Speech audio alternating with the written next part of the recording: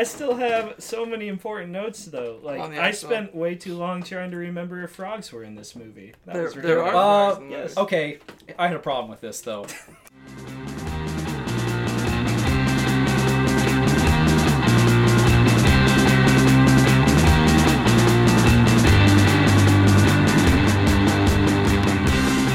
All right, welcome to the first episode of Who the Hell Is This For? I'm your host, Tyler. I've got Jeff here with me, and for our first episode, got our friend Riley. So kind of what we're going to do every week, maybe every week. Who knows how often we actually record. Yeah, I'm not sure I signed up for every week. Holy shit, That man. wasn't in my contract. Well, to renegotiate. We're going to try and routinely have Jeff and I on, and then have people rotate in and out. To get kind of some different perspectives from some of our few different friends. So this all just kind of came out of my desire to just talk about movies because I was really annoying my girlfriend with how much I talked about movies to her. It's like, you need a creative outlet. Yeah. Get shit out of here. So, how about you speak into a mic with your friends in an empty room? And I won't be there. And I probably won't listen to it later. All right. Just kidding, Catherine. So anyway, kind of the setup of this podcast is each episode we're going to give a brief rundown of the movie, kind of have a little bit of a discussion on the movie in general. Then we're going to talk about what worked and what was a standout scene, what didn't work, and what part of it was kind of a letdown. And then who this movie is for, who's going to like this movie, and who is just going to absolutely hate this movie. So this week, we talked about 2017's Mother by Darren Aronofsky. Written and directed by Aronofsky, starring Jennifer Lawrence and Javier Bardem. Made about $17 million in the box office. Had a Rotten Tomatoes score of 69, nice, with a audience score of 50%. So kind of just to get into it, what did you guys think?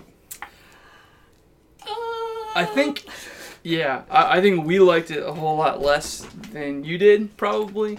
I have a thing about movies that are, like, not fun to watch while you're watching them, and then you can talk about them later. So this is a movie that's really fun to talk about afterwards. It's not fun while you're watching it. Yeah, I liked it a lot less the second time I saw it. I will say that. I still thought it was very good, but it's not a pleasant experience. No, the movie is obviously designed to... Yeah, I thought it was shot really well, and, the creative I think it achieves its goal, but it's definitely not going to be for everybody. Right, for sure. Especially if you don't go out and research it after you watch it to pick up on everything, because then it will just make no sense at all. So in case you haven't seen it, what this is this was a really heavily hyped project by Darren Aronofsky. The trailers were pretty vague, pretty cryptic, and it was marketed as a straight up horror movie, which we can get into a little bit of that later. I don't know if it achieved that goal or not, but it definitely was uncomfortable to watch in parts. So Javier Bardem basically is God. There will be spoilers. We'll probably splice that in at the beginning of the podcast. Javier Bardem is God. Jennifer Lawrence might be Mother Earth. Might be Mother Mary. Probably not Mother Mary. There's a lot of metaphors going on.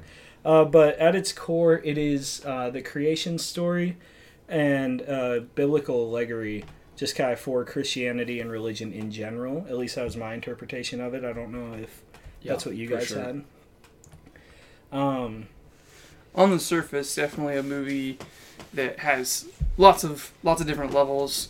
Javier Bardem is a poet who has writer's block. They're living in the country. No one has names, which I think is really interesting. Yeah, I thought about that. They don't ever talk about who anyone's name is, so at the very beginning, Jennifer Lawrence's character calls Javier Bardem baby, but then really to get anybody's attention, they just say, hey, or they just start talking. There is no... Or stop sitting on the sink. Kind of... She hasn't embraced that yet. Yeah. So kind of to your point, Jeff, is this a sequel to Baby Driver? I like that it starts with baby and it ends with baby. It did make me think of Baby Driver and how, again, ridiculous that his name is Baby. that needs to be talked about more. Maybe that'll be another episode where we'll dive into how I would dumb love to it do a is, Baby Driver episode. how dumb it is that his name is Baby. But yeah, it is. Could be a sequel to Baby Driver. I think it's the much less fun sequel to Baby Driver for sure. Very different tone. You can tell Aronofsky really got his hooks into this one. So after I saw it the first time, so I forgot about this. I wanted to do this, all of our histories with the movie. This was my second time seeing it. Yep, my second time as well. And this was my first time watching it. Jeff and I what actually, a ride. Jeff and I actually saw this together, and I was absolutely blown away the first time I saw it. If you had asked me right after, I would have said this was one of my top 10 of all time. It's a bold... Wow. It's a big list, you know? Yeah. And I'd like to see what it knocked off at some point. It is not still up there. Yeah. Watching it again, I will say watching it again when you know the metaphor, it's so heavy-handed. Mm-hmm. Yeah, it's not as... I think the other thing, too, is what your expectations are coming into the movie. So I'd be interested to hear kind of what yours were. Yeah, well, obviously I had heard just from talking to Tyler or other friends that it ended up being a huge, allegory type movie where it's all a meaning, but coming from a background of not really knowing Christianity or the Bible, I was just kind of grasping at straws. Like, oh, sure, that could be that. But I definitely thought it was going to be more of a horror movie, but it was more of just I don't know how you would describe it. A suspenseful... I mean, it's a movie that definitely is looking to trick you into thinking that it is a horror movie. Right. In that you're looking and you're kind of waiting for jump scares, or you're waiting for something like that. There are some actually really solid jump scares in this movie. Yeah, but I mean, I think the real crux of it is that you're waiting the whole time. Right, for you're it. expecting And then it to just turn into like everything going wrong. It really doesn't feel like a horror movie. Well, everything Well, does I mean, for the baby. Yeah. I mean, it doesn't feel like a horror movie until the final act. It does have elements of surrealism. I mean, it's a definite Aronofsky film. So Aronofsky was definitely the director of Black Swan, Requiem for a Dream. He's done some other semi-normal things. He did The Wrestler and Noah. I did not see Noah. Oh, yeah. All I saw was the trailer where Noah has a flaming sword, and I said... Didn't that have like Hermione in it or something? Noah? Might have. We could probably check on that. Is Russell Crowe now? That's Russell what Crowe's I'm in that one. thinking. Yeah. Huh, So- did not think that was him Yes. that made that. White Noah. Right, right. So, I mean, it's the thread of his movies. He's done lots of different things. I would say this is much more similar if you've seen Black Swan or if you've seen Requiem for a Dream. Once I looked up that he made Black Swan, I was like, that makes a whole lot of sense. It definitely is kind of the thing where none of his movies are really straight up horror movies, but they take a ton of horror elements, I would say. Mm-hmm. I definitely agree. So on my second watch through, it was a lot faster in the beginning. So when the guest shows up, when the first man shows up, I timestamped that. Yeah, Ed Harris. Loved that Ed Harris showed up. Ed Harris, Domhnall Gleeson, Yeah. Kristen Wiig. There are so many just good cameos in the movie. I think they were good. But yeah, so when Ed Harris shows up, that's only 8 minutes in. Is it really? Yeah, and so when I was remembering it the first time, I thought it was a solid 20 before anybody showed up. Yeah, definitely would agree. I will say the first third of this movie, where it's just a straight up biblical allegory, before you get into a lot of the heavy environmentalism and social metaphors, because I thought those got a little convoluted. When it's just the creation story, from when Ed Harris shows up as Adam, right, and then his wife, and then the two kids coming in as Cain and Abel, right, that I will still give that like a 9, possibly a 10 out of 10. It's well done. I think that it's given really good pacing, like the way that it's shot and the way that each character kind of interacts with each other. They're all kind of given different room to shine. Where at the end of the movie, like it's so much is going on.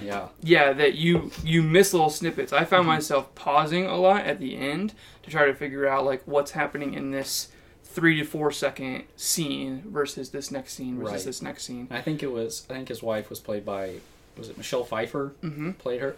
She did awesome. Yeah. Because you just hated her. One of my Oh, that's man. one of my candidates for what we're going to talk about a little bit later. in my favorite I scene. also thought that have Adam and Eve being introduced with their own vices, like Adam was a chain smoker, Eve constantly had a drink in her hand. They weren't inherently a bad thing, Mm-hmm. but they had a little bit of that kind of corruption as they came in. And it wasn't a big deal until it was made a big deal by Javier Bardem, really. Right. Until they made their first big mistake, which was breaking the crystal. Right. So let's maybe talk a little bit about the actual religious allegory here. In that, I mean, obviously, Javier Bardem is God. We can talk about who Mother is. I think that's a larger discussion. You've got Adam and Eve. Then you've got Cain and Abel. The thing that I thought was interesting was this, on my second watch through, the crystal that's in his office. Right. This is the first time that I was like, Oh, it's the apple. forbidden fruit, Right, yeah. right? Totally missed it the first Yeah. time. Did not cross my mind at all. And I took it, as I was watching it this time, I almost thought that was, instead of the apple itself, it is the actual embodiment of man's knowledge of good and evil. Which, I mean, is the same thing as the apple, really, but, you know, I wouldn't have been surprised with as heavy-handed some of the metaphors were, had, like, Aronofsky actually had them eat an apple. Right. There right. you go. Yeah. The one thing that I was really confused on is where, if you do Michelle Pfeiffer is Eve, where Eve and the mother's interaction, like what that is supposed to represent, because there's no real parallel Like why to... she's such a bitch to her. Yeah. I mean, she's very snippy and... Judgmental and... Yeah, trying to push her to have kids, and so, Right. I mean, I think it serves a purpose for the movie, for sure, to characterize people, but I struggled to see if there was religious allegory there, or if it was just for the sake of the movie. So I think that was where we started to see our beginning of the environmentalism metaphor, because I think we're seeing Jennifer Lawrence as Mother Earth, and as soon as humanity starts to get involved, her world, like her existence, she gets so much more stressed out, things are so much harder for her, and she's still trying to maintain. I think that it was a good idea, but it got too convoluted with the rest of the religious metaphors. Yeah, I think you're left trying to figure out if she is Mother Earth the whole time. And, I mean, it doesn't mean that the metaphor needs to be straightforward, like we don't need it to be spoon-fed, because there is some stuff in this movie that is very ham-fisted and very heavy-handed, but I think when the whole rest of the movie is like that, and there's little pockets that don't make sense, you're left feeling like, even if it was ham-fisted but it was consistent, then it would be less annoying than kind of the way that it ended up happening. It was really interesting what was subtle and what wasn't.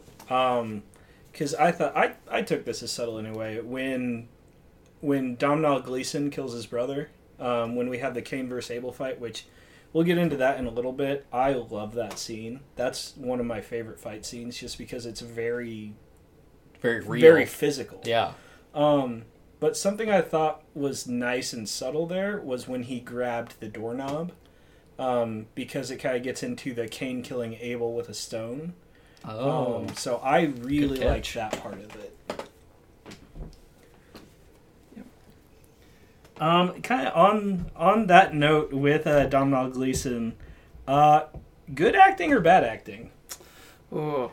Like in general or in this movie? In this movie, Oh. I like him as an actor. I think he's great. I love his speech as Hux in The Force Awakens. Sure. But here he was just, for me at least, I don't know if it was that he was selling that emotion so well or if he was just overacting to hell. Well, yeah, because it was kind of hard to tell, because they all had their, obviously Ed Harris was coughing all the time because of his smoking. I think to really hammer home, like, the allegory of who they were, I think they really relied, like, on their trait. Mm-hmm. So I think that's probably why he was shaking mad all the time. Yeah. I mean, I don't know. And he's got great hair to shake. God, he has incredible hair. Yeah. Yeah, shout out to the casting directors who pulled in the right people for this movie. I did think it was interesting. I don't know if it's just... I'm trying to think in Domhnall Gleeson's career. This was post Ex Machina. Post Ex Machina. And was it post This was Star post Wars? Force Awakens. Yeah, it would have probably been... Yeah. So 2 years. It felt like I guess so. too small of a part for him. Mm-hmm. And... So he was trying to do, all of his acting within the 30-second span that he's given to actually do this scene. And I felt it almost distracting in that I don't recognize the Abel actor at all, but I super recognized Domhnall Gleeson because he was just in all these movies. Mm-hmm. And so I don't know if that, took me out of it. But I kind of got the same feeling. I thought he was overacting as well. So I kind of skipped over it, but... I couldn't think of what this was. What was the yellow drink? Oh, yeah. That's a good... Yeah. I had some notes on that one as well. So I really don't know what it's supposed to symbolize. This is one of those things that I thought was kind of an inconsistent thing in that I don't know that it fits with the rest of the allegories because if she is Mother Earth, then Mother Earth isn't necessarily healing herself with a substance. Yeah. And then she throws it away later in the movie to show that she's kind of past it and doesn't need it anymore. And so it does seem strange that there would be a substance that Mother Earth would be addicted to or need. Wasn't there? She had that vial of that powder. Yeah. Mm-hmm. Okay. Well, didn't she also put the vial into the? What do you call it? The stuff she was putting on the wall.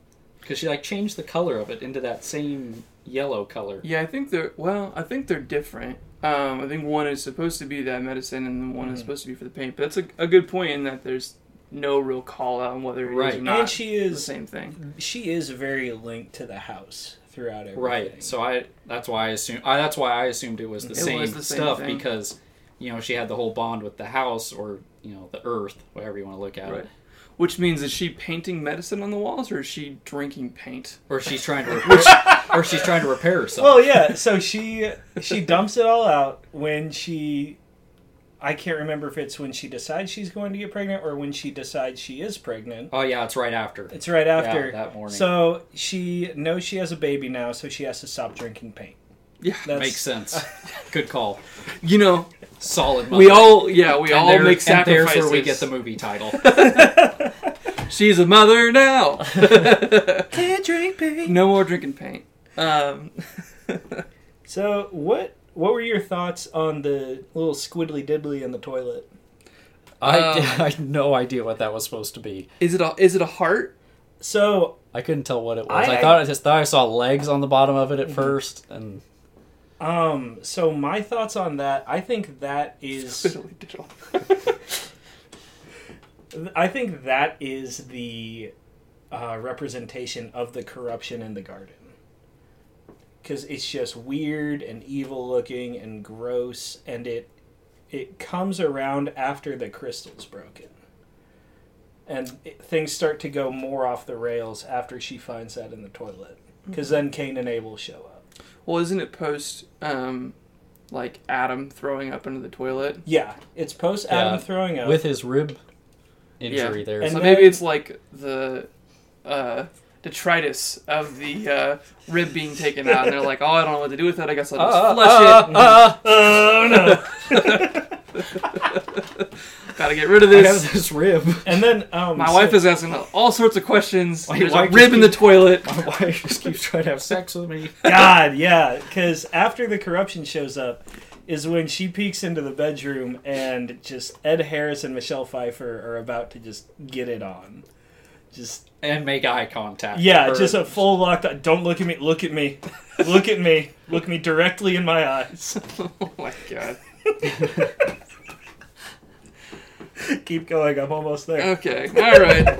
Yep. So, I mean, I do think Michelle Pfeiffer is exuding sexuality to everyone in this movie, right? So she's not only very attracted to her husband and they're very close, but there's kind of weird vibes between her and God the rest of the movie. Right. Yeah. Like she's always like kind of touching his arm, and she's getting Definitely in the funeral scene also. yeah. She's getting very familiar with Mother as well, and so like I didn't know if that element of her is also supposed to kind of represent the fact that like Eve is the one that corrupts Adam, like by giving him the fruit, which always seemed like kind of a raw deal to me. Seemed like the type of thing that people kept emphasizing to treat women like shit for years. So, I mean, I've never loved that part of the story. But, I mean, it does seem to be like they're trying to portray her as sneaky or has some evil or corruption to her, and is bringing that into the house and is really the only one that's like in the face of the mother about it. Like, Right. she's one of the most aggressive people to the mother the whole movie. Yeah, I don't have a good answer for you on that one. Yeah. It also zoned out like halfway through, and I just started looking at my notes. But it was interesting what you said. Yes, I agree. Maybe we'll cut that from the podcast. No, the listeners come here for the real It's raw authenticity. stuff. Yeah. Authenticity. Right. That's why we have so many fans already. Thank you for staying quiet, live Yeah, studio yeah, audience. Appreciate it. Oh, Bessie. In case you guys were wondering what they were talking We're about, gonna we're dive discussing into what to best do next, scene. and I think we're going to do best scene. Yeah. I still have so many important notes though. Like On the I actual- spent way too long trying to remember if frogs were in this movie. That There- was there ridiculous. are frogs in yes. this. Okay, I had a problem with this, though. I obviously thought it was supposed to be a frog, but I'm pretty sure it was a toad. Or a toad would have been in that setting, not a frog. So, Dry, dusty basement. kind of took me out of the whole movie. Yeah, it was as it hopped out, like there had been a good 5 minutes before there was like, are there frogs in this movie? I feel like this is where we're gonna Did see we a ever... frog. Speaking of this, because the frog was in the cellar, did we ever address what the giant thud was against the wall? Like she goes down the first time into the basement? No, but that we were talking about some of the jump scares. That still got me this time. I jumped. Oh, wait. Well, I could tell something was going to happen down Uh-huh. there because it's a basement and all basements are scary. Yeah, I wasn't sure on Maybe. what that was. I do have written down though, cellar wall, no thanks. Maybe it was the toad. Well, it is interesting in that, I mean, she, throughout several scenes of the movie, is putting her head to the wall, and she can Right. hear The heartbeat. the heartbeat of the house.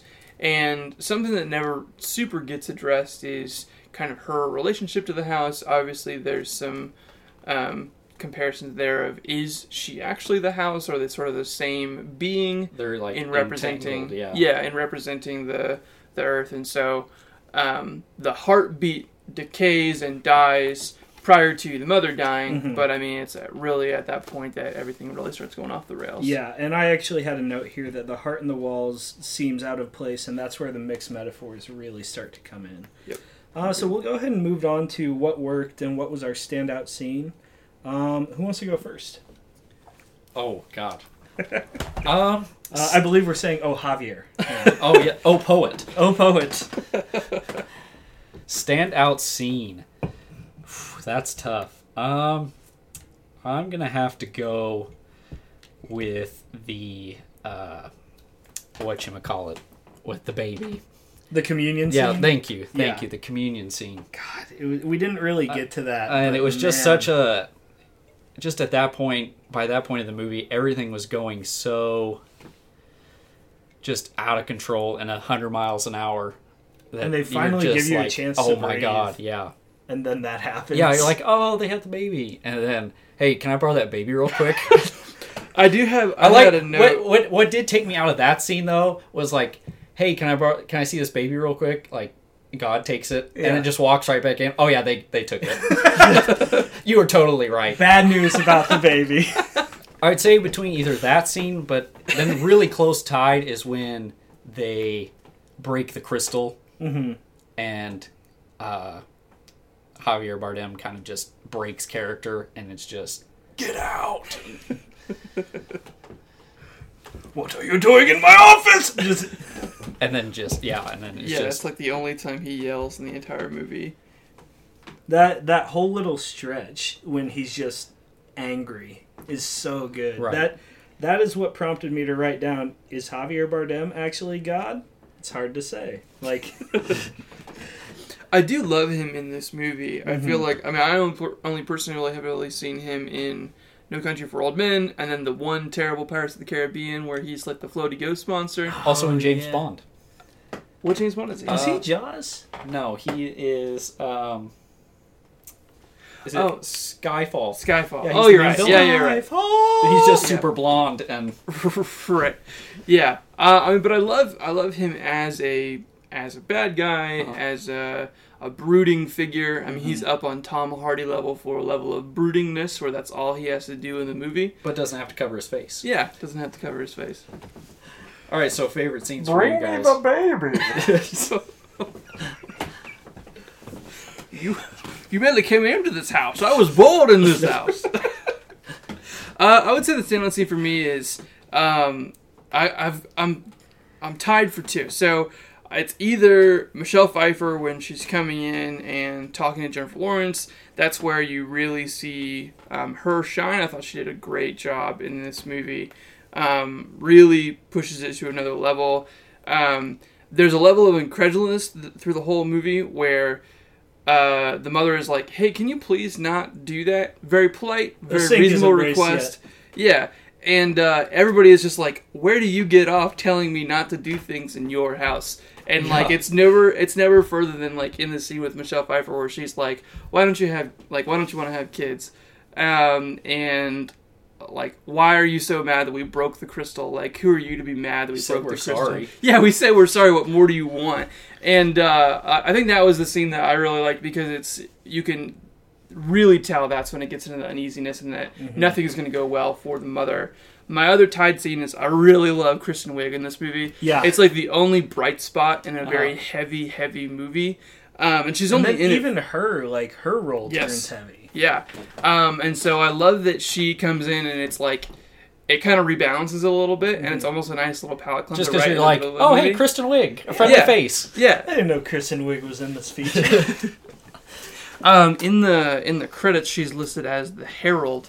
Everybody in the man. subtitles or in the credits has a very specific name, so it's Oh, I not didn't like wa- I didn't person watch number credits, one or so. person number two. It's like the Herald, the Zealot, everybody has a very specific. The healer. Who is the zealot?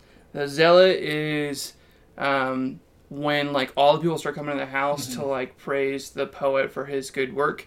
He's like the one who like kind of leads her onto the porch. Yep. And he's the one who like kind of helps them up, like get back into the room when she's about to have the baby, kind of like the bald looking guy.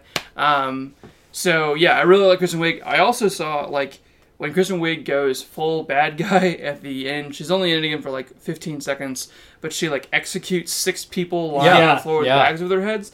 And my first thought was, I really want to see Kristen Wiig in an action movie. She's gonna be the villain in the new Wonder Woman. Yeah, Is she really? Yeah, Yeah. she is. She's going to be the cheetah. Yeah, which Oh, is wow. just full on 80s scene chewing Kristen Wiig Yep. as a villain is gonna be amazing. I'm looking forward to that.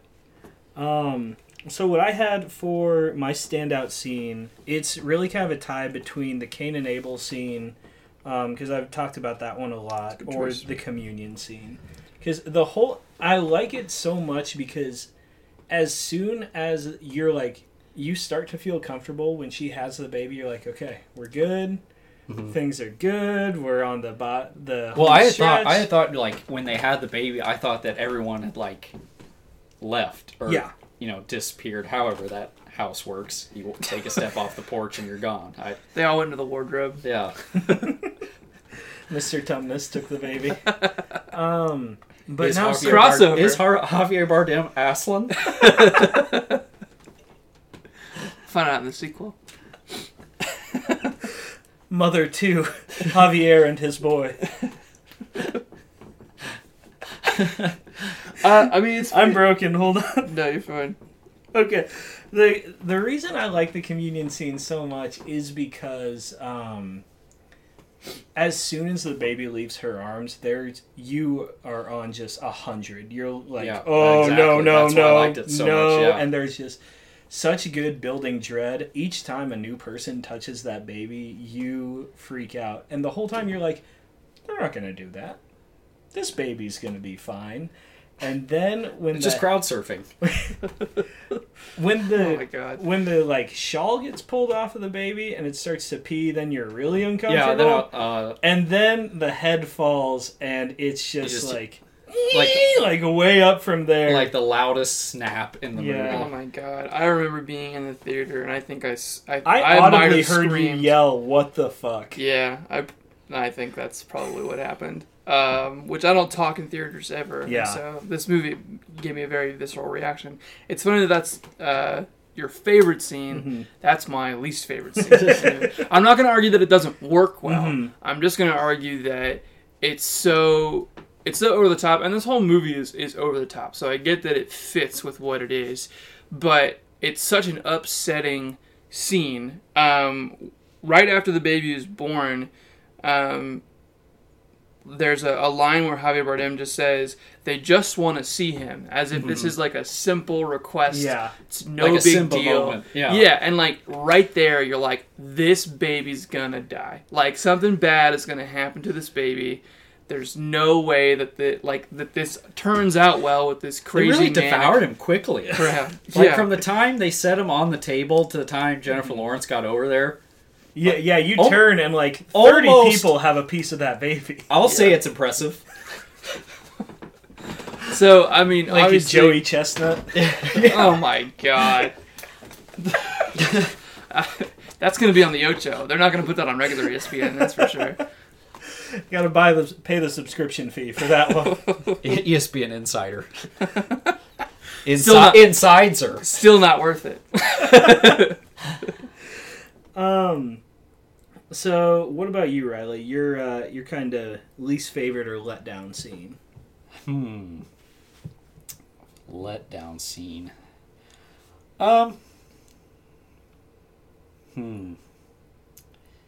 That's tough. Come back to me. Let me think about it. Let me think about it.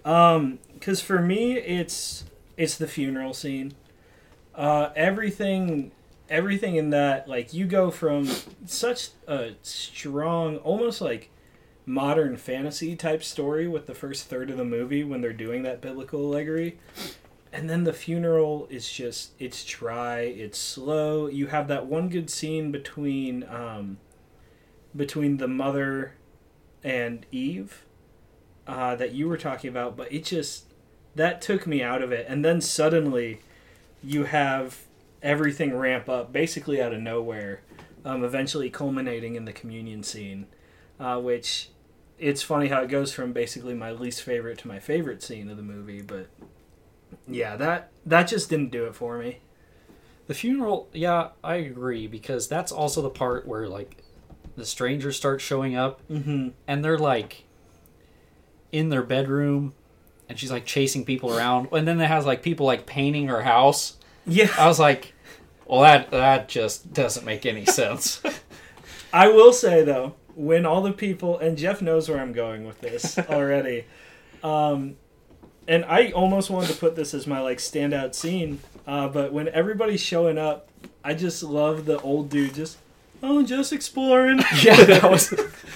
It's that and Kristen Wiig are the only light parts of this movie. The Yeah. only unintentional comedy that exists is the just exploring. I busted up at that one. Even the second time was really funny. Yeah.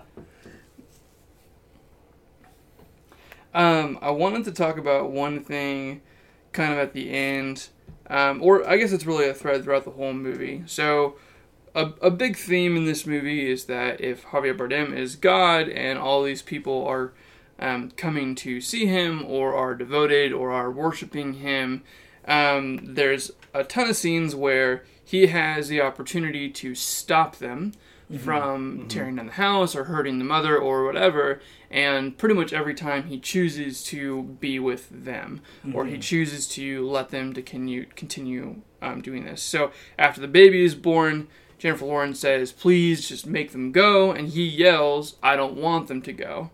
And so he's really stuck on this idea that, like, I need this devotion. Yeah, I need to be loved. And, Yeah. And so I was like, is Aronofsky making the point that God doesn't care about the actions of Christians so long as they actually follow him? He doesn't care if they're doing terrible things in the world, which I thought was an interesting try and I kind of had that same thought, because it almost seems like he's making the point of, say, like, it's always said God made man in his image. I think Aronofsky's taking that point a step further, and it's like God made man in his image so he could be praised and doesn't care about what happens to the world if we're looking at Jennifer Lawrence's Mother Earth. Exactly, because without all those people, it's just him and Mother Earth. He has nobody. Granted, she loves him way too much. But he needs that praise and all those people, because without it, he's lonely and has his writer's block. Gotta hate that. But man, you do love how he gets over his writer's block and just like frantically running naked around the house. Oh yeah, just like I have to write. Well, how do you write? I mean, let's get into my process. But no, I do think kind of on that point, he hasn't put clothes on at all, and Jennifer Lawrence follows him downstairs, and he is sitting like one leg on either side of the coffee table. Oh yeah. So just think about that image that we're not seeing, just kind of draping his business on the wood floors. We might have to cut that part. Oh man, yeah. I mean, Javier Bardem is the whole writer's block thing, and where she's supposed to be his muse, and I think there's an element of this movie that's supposed to be talking about the creative process, but again, it's buried under layers of everything else, and so to the point where if you made it sound good on your own, people would be like, "Oh yeah, that's what that movie's about." Yeah. So our final category: who's this movie for? Who's really gonna like this movie, and then who's gonna hate this movie? I'm gonna say it's for people like Tyler. And people who are going to hate this movie is me and Riley. God damn it. So there you go. That's an easy one. Yeah. I had... My thoughts were people that are going to love it. This is your like undergrad senior year film class type movie. And then... but also for people that enjoy picking up on stuff like that. Like thinking during the movie. Yeah. If you like to go and just look for things in your movie and try and figure out what layers are there, obviously a lot of this stuff is kind of ham-fisted, but if you don't know what you're getting into, which if you've made it this far in the podcast, well, sorry.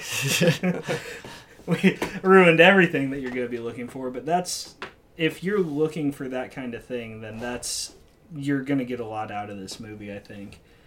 And then the people that are going to hate it are, I think a lot of people who, it's a toss-up for if you're very religious, you're either going to love what he did with the story and putting it to screen, or hate the way he did it.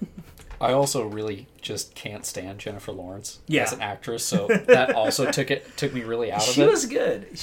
I thought she was really good. Well, she got to do what makes her good. She got to scream and cry, and which she relies on heavily in her movies that she's good in. That's fair. She shows very intense emotion I feel like when she can't do that, she's just not as good. Then it makes me not like her because that's all she does. Yeah. I really hated the shaky effect that they put over her when she was stressed out while she was pregnant. When she was screaming. Yeah, when she would like bend over and just and it would just over. Oh yeah, when she like Hulk punched the floor. Yeah.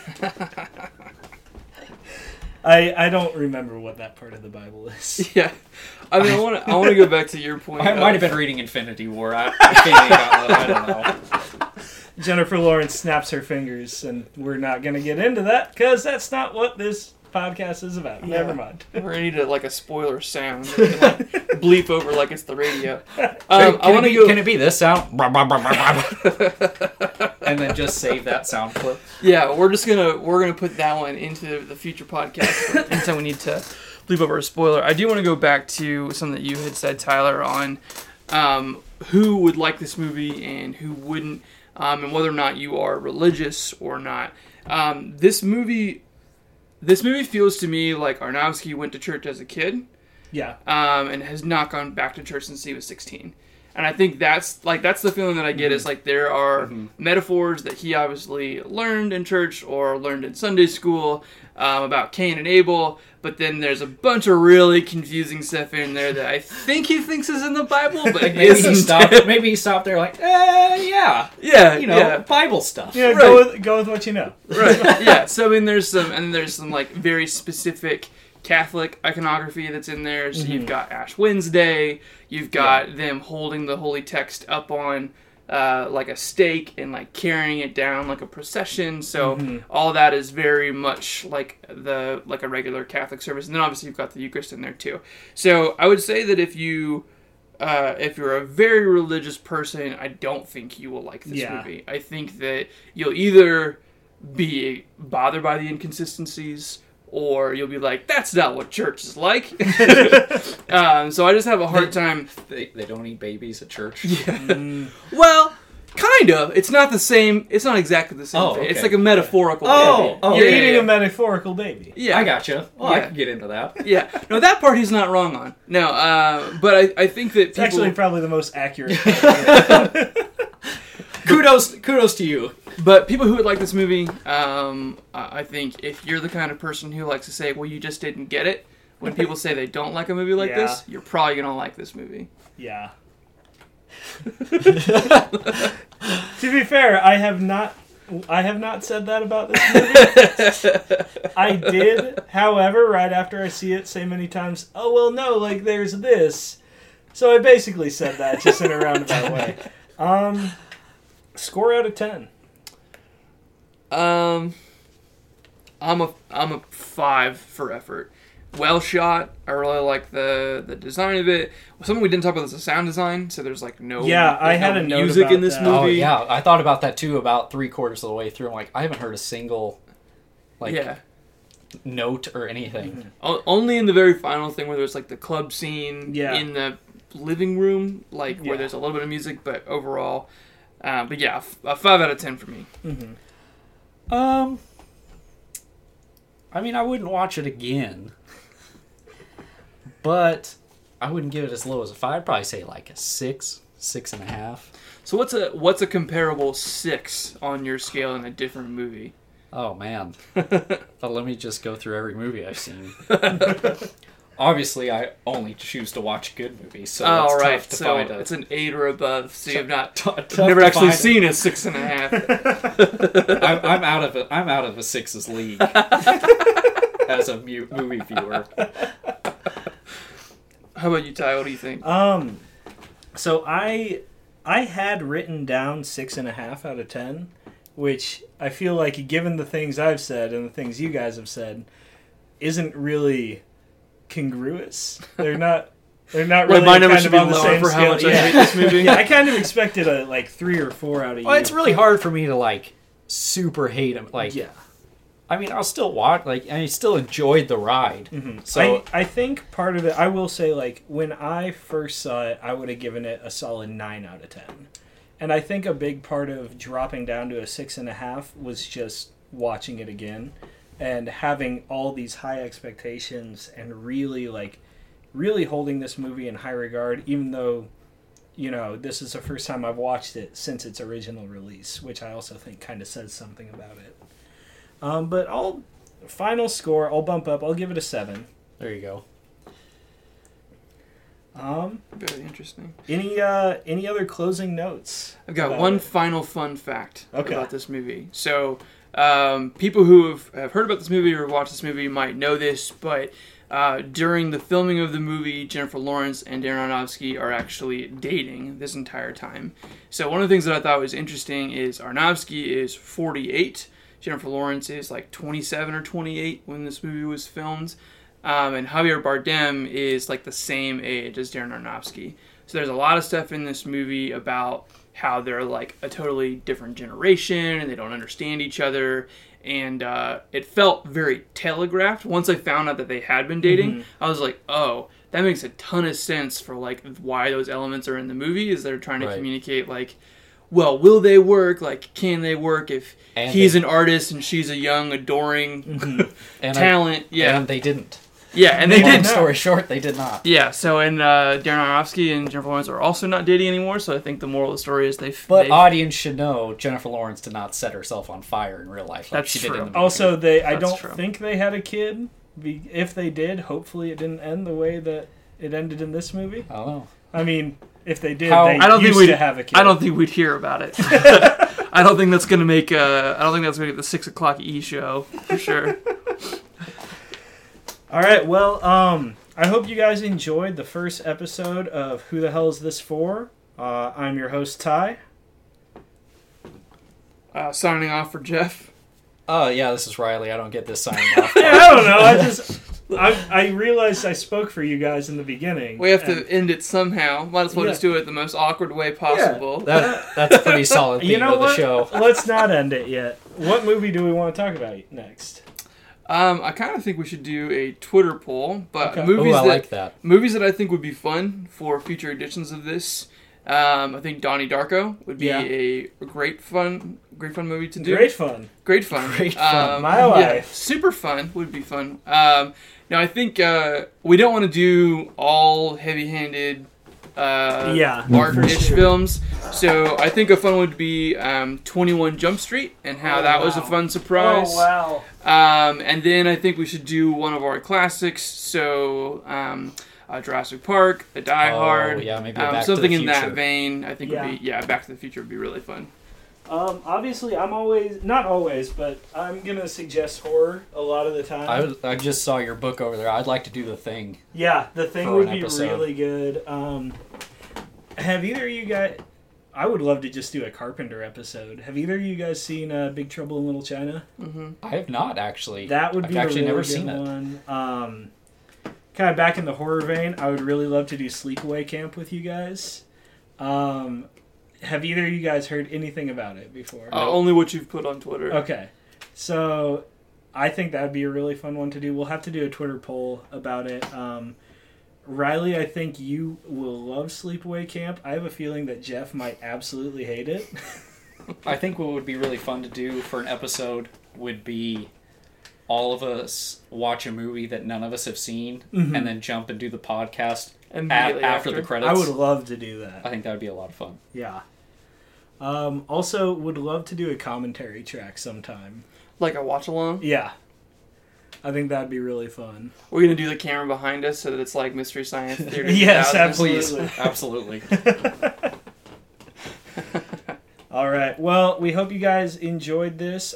Keep an eye out for that Twitter poll on what movie we're going to be doing next, and we'll see you guys again soon.